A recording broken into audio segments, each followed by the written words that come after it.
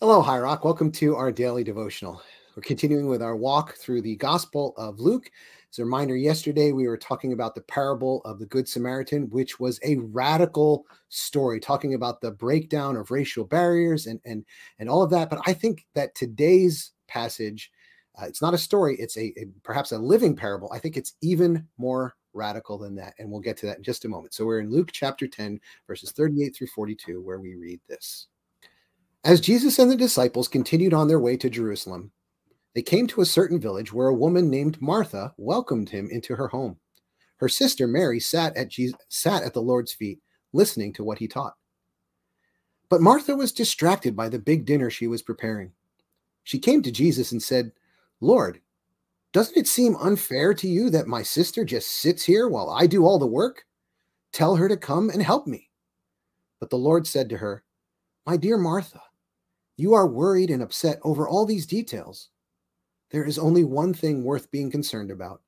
Mary has discovered it, and it will not be taken away from her." And this is the word of the Lord. Thanks be to God. Dave, I have to say that when I first became a believer, I heard this story in a number of contexts, but it was always with the same message. And the idea was that there were kind of active ways of serving, practical things like Martha is doing here, preparing the meal. And then there were the more contemplative ways, things focused around prayer and teaching the word of God and studying the word of God, those kinds of things. And that the message here was really that Mary had chosen something that was better. The contemplative paths were superior to the active paths of serving. But I think the context here, as set up by Luke, is really something a bit different. First of all, we have the parable of the Good Samaritan. Now, this is where Jesus is entering into his last weeks of life on earth, the end of his ministry. He's going to be handing everything over into the hands of these disciples who are going to have to carry this mission forward. He has a little time left. And as he's beginning to head into Jerusalem, he tells them the story of the parable of the Good Samaritan. And from that, they're getting this idea that the kingdom of God, and as the kingdom goes out, it's going to be something that breaks through these racial barriers, that these prejudices that we have that make this something for insiders only, those are going to have to be torn down, because the church, the kingdom of God is going to be something for everyone. And so we're going to need to be removing these barriers. And what I see here is that this very next encounter, which I think is a living parable, is breaking down another barrier, and that is the barrier of gender. That doesn't mean that there are not distinctions, but there's this barrier that keeps women on the outside that is accepted at this point in time. So when Martha comes in, she says, "Lord, this isn't fair. Why don't you tell her to help me?" Well, if it wasn't for that gender barrier, she might say, "This isn't fair. Why doesn't everyone help me get the dinner ready?" But it's only Martha. Martha only wants Mary to help her. Why? Because she is a woman and she belongs in the woman's space, which is in the kitchen helping to make the meal, instead of being in the man's space, which is with all these other men who are sitting at Jesus's feet. That discipleship stuff sounds great, but that's for the men. And Jesus turns to her and says, you're concerned about so many things, but only one thing is important. And people have debated back and forth. What is that one thing? What's this one thing that Jesus says is so important? And I think in this context, the thing that is truly important is it's important to be a disciple, and no barrier, whether it's gender or race or anything else, is going to stop. Jesus is not going to allow any of those barriers to stop someone from sitting at his feet, which is not just literally sitting at someone's feet. It's an idiom for expressing this whole idea of being a disciple. And in that context, to be a disciple of a rabbi means only one thing. Being a disciple of a rabbi means that you are training to be like the rabbi. You are going to carry on the ministry and teaching of the rabbi when the rabbi is gone.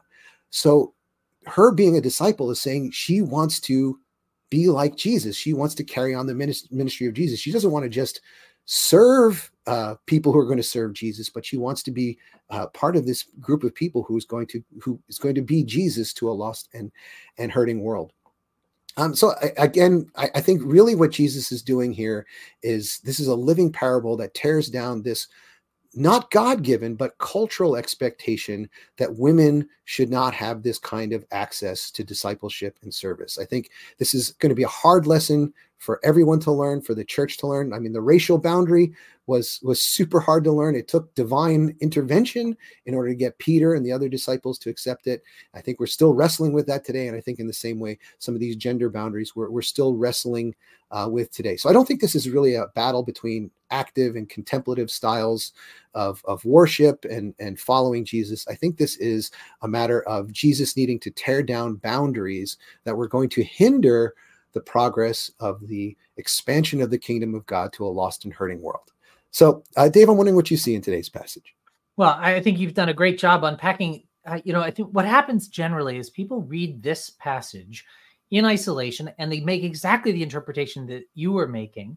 And what it ends up doing is denigrating the people who serve in practical ways, who are really the people who make churches run, right? And exalting the people who serve in more spiritual ways, or just the people who experience even spirituality in a more affective way. And so you end up kind of setting up this two-tiered system of how spiritual people are.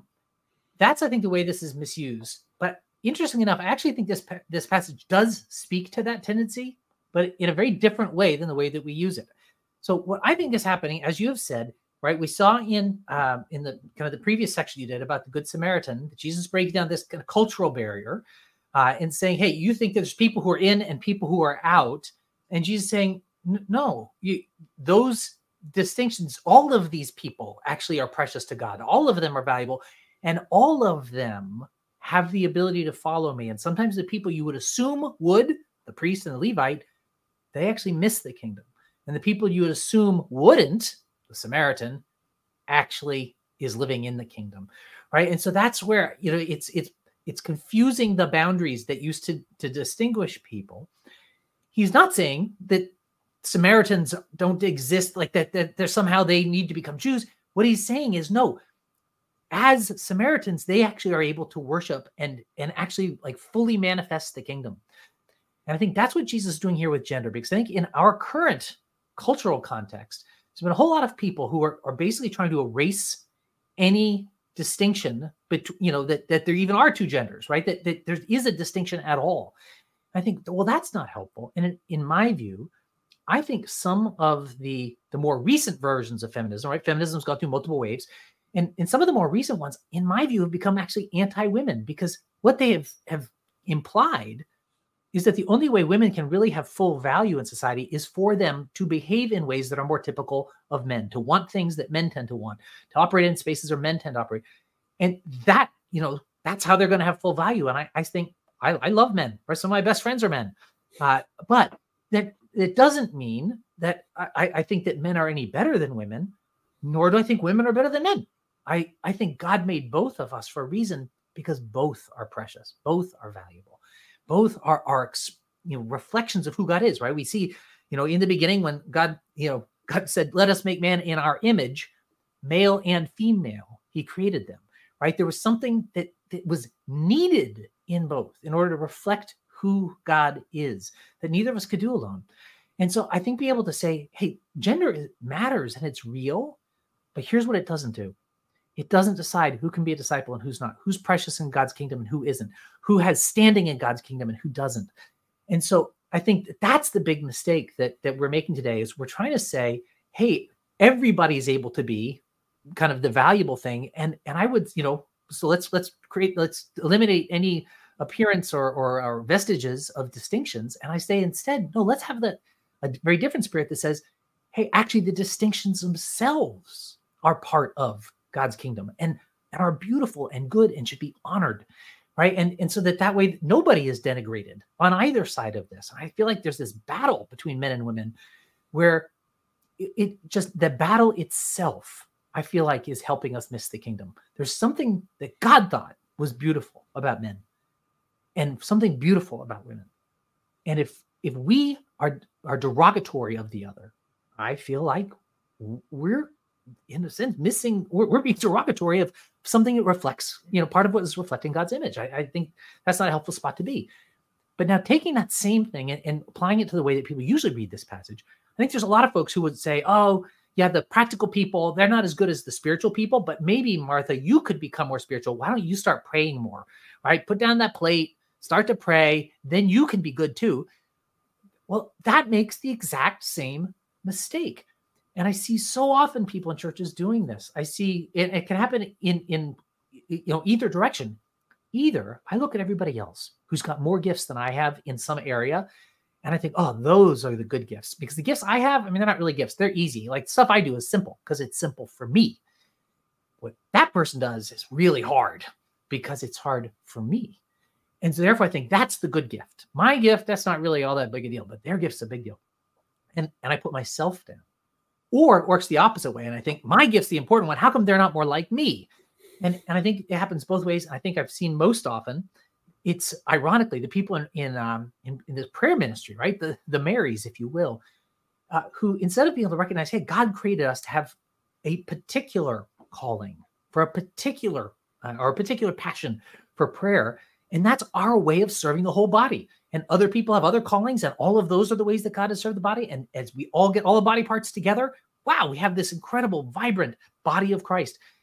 I think sometimes what happens is and again, I've seen it most often in prayer ministry, but it can happen anywhere. And I think it ends up being abutted by this passage. They look and say, hey, I'm really committed to prayer and worship. How come that person isn't doing it the same way I do it? They must not be as spiritual. They're not as good. And instead of saying, hey, I've got a gift to offer the body, they've instead created a law that, sort of a standard that the rest of the body has to live up to. Yeah. You go ahead and be an ear, but you better be able to smell as well as the nose does, right? And well, ears aren't going to be doing that, but they're actually good for a different reason. And so being able to have that spirit of being able to say, yes, there's distinctions between us, including personality types, as we see with Martha and Mary, and yet neither of them is more important. I'll also point out, just my last point, when Jesus healed Peter's mother-in-law, right back in Luke 4, we pointed out, right, he touched her, immediately her fever left her, it said, and then immediately she got up and began to serve. That for her, serving was a beautiful expression of worship and response and thanksgiving to God. And then when Jesus is about to, having the Passover, he sends some disciples ahead to prepare the meal, right? They're actually going and doing Martha's work. And so that obviously is a beautiful form of faithful discipleship. We see it in both, the beginning of Luke and the end of Luke. And so we know that what Martha is doing is a beautiful expression of faithful discipleship. It's when either of them thinks that they're better or worse than each other because they're called to a different part or different way of serving Jesus. That's when we get in trouble. And unfortunately, I think we tend to do that all the time. So I guess maybe a way I would summarize it is that we need to find ways to honor our distinctives rather than denigrate or erase those distinctives. That's right. That's exactly right. And that totally fits with the whole image of us being a body of Christ with many different parts, but one purpose.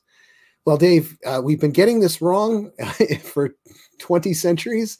So maybe you can pray for us that we can start getting it a little bit more right. Let's pray together. Lord, in the spirit of this Lenten season, we want to confess how quick we are to either judge others because they're not like us, or judge ourselves because we're not like others. God, I pray that you would help us see that sin. God, that you would help us confess, repent, and then be able to enter in and really embrace this vast multitude of different kinds of people you have made, all of whom made in your image and reflecting different parts of who you are. God, I pray that we would have your Holy Spirit of love for one another as a derivative of our love for you. We pray this in the name of your Son, Jesus. Amen. Amen. Well, everyone, thank you for joining us today, and I hope that you'll come back to join us again tomorrow. We're going to deal with another famous passage, this one where Jesus teaches us how to pray. So go in peace.